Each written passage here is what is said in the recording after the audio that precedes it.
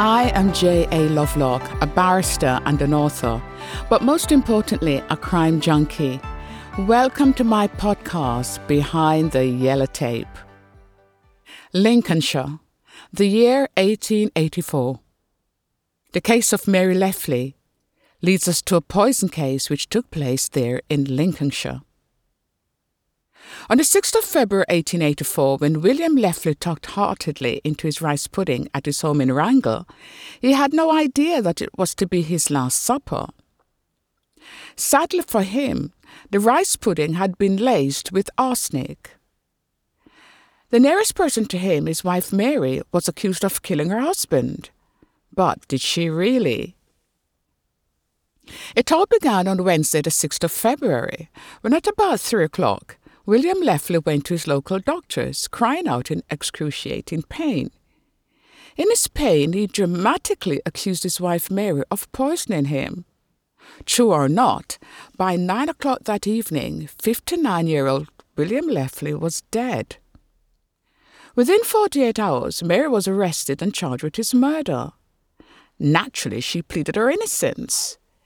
Mary had told the authorities that she could not have poisoned her husband because, firstly, she had left William's rice pudding in the oven for when he got home, and then she had gone about her business in Boston, some 4 miles away, to sell butter, which she frequently did.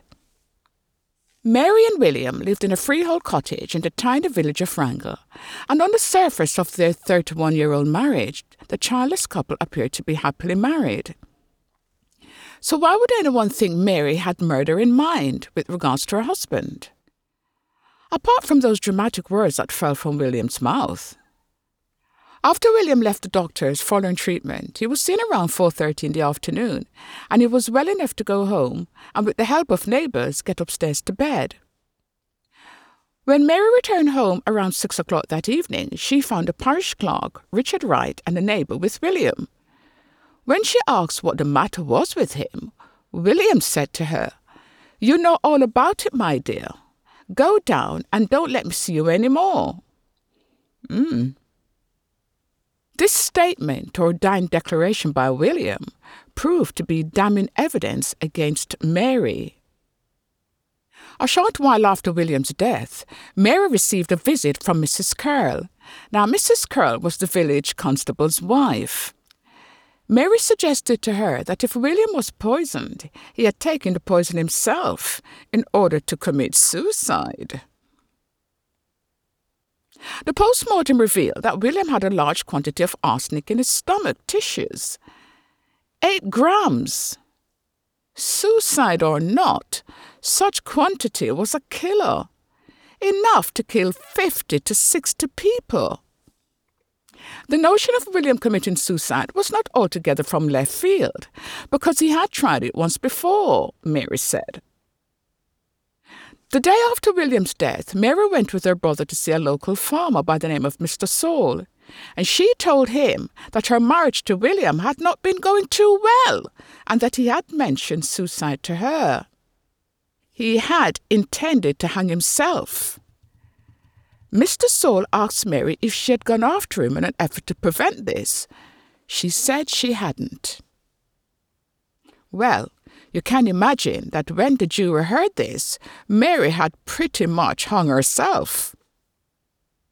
And there was even talk that some unknown third party might have snuck in and poisoned the rice pudding.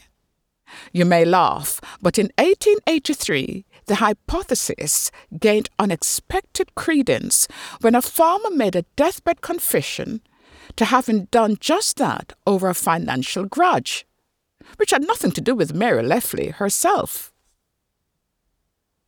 Mary insisted she was innocent. She insisted that she couldn't have committed the murder because there was no poison in the house. Well, there might have been, because a thorough search of her home revealed some white powder wrapped up in paper, which the police sent for analysis, along with the remains of the rice pudding. The powder proved not to be arsenic. Even though no incriminating evidence was found, Mary was not out of the woods. Mary came from outside of the parish. She was not regarded as one of us by the villagers, and they wasted no time in naming and shaming Mary.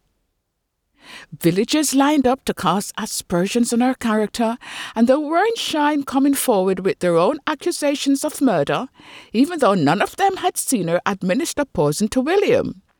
Besides, now that William was dead, as a widow, they saw her as a potential economic drain, in that they would have to pay more to the poor rate to support her. In the event, Mary was charged and taken before the local magistrate and duly committed for trial at Lincoln Assizes. Her case was heard on Wednesday, the 7th of May, before Mr. Justice North. She was dressed all in black and had to be helped up to the dock because of her severe rheumatism. The prosecution stated Mary simply wanted to rid herself of her husband. Forensic evidence was brought forth. Evidence from family and neighbours as to the state of the marriage, in that it wasn't a good one. It was under strain. And furthermore, that William was in good health prior to eating the rice pudding.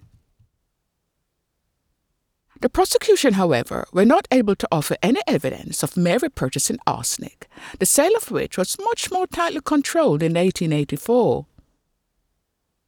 And there was no evidence of Mary being seen to actually administer the poison to William's rice pudding.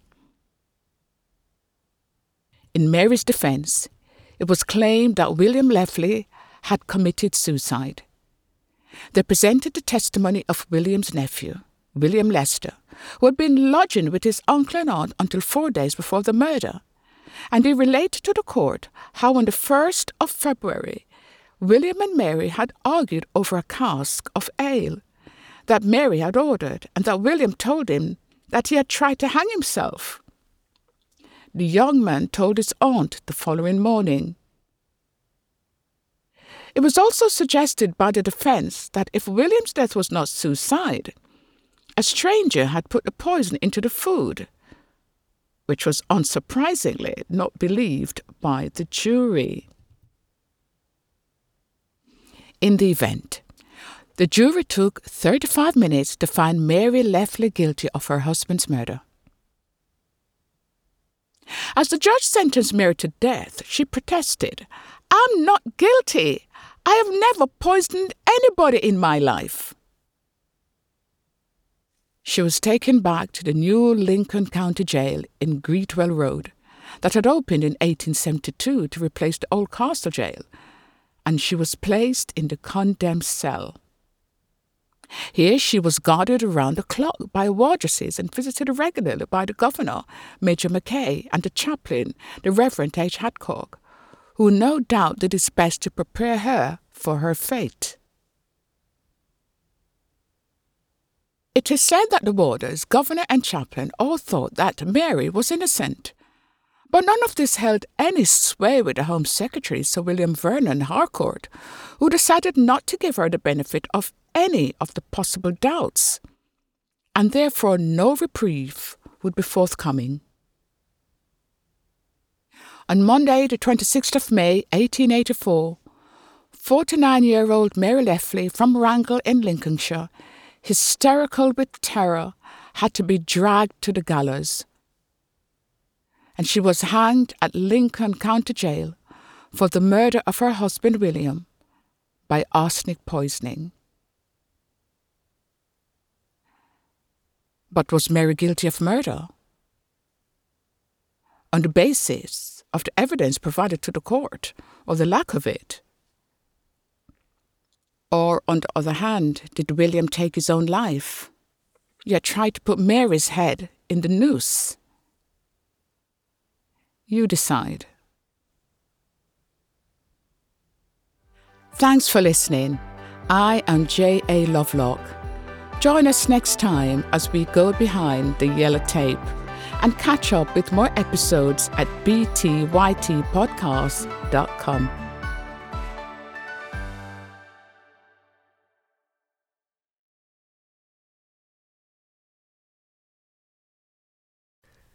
From DNA testing to the Dixie Mafia, Crime Capsule brings you new stories of true crime in American history. I'm your host, Benjamin Morris. Join us for exclusive interviews with authors from Arcadia Publishing, writing the hottest books on the most chilling stories of our country's past. You can find us wherever you get your favorite podcasts or on evergreenpodcasts.com. Crime Capsule. History so interesting, it's criminal.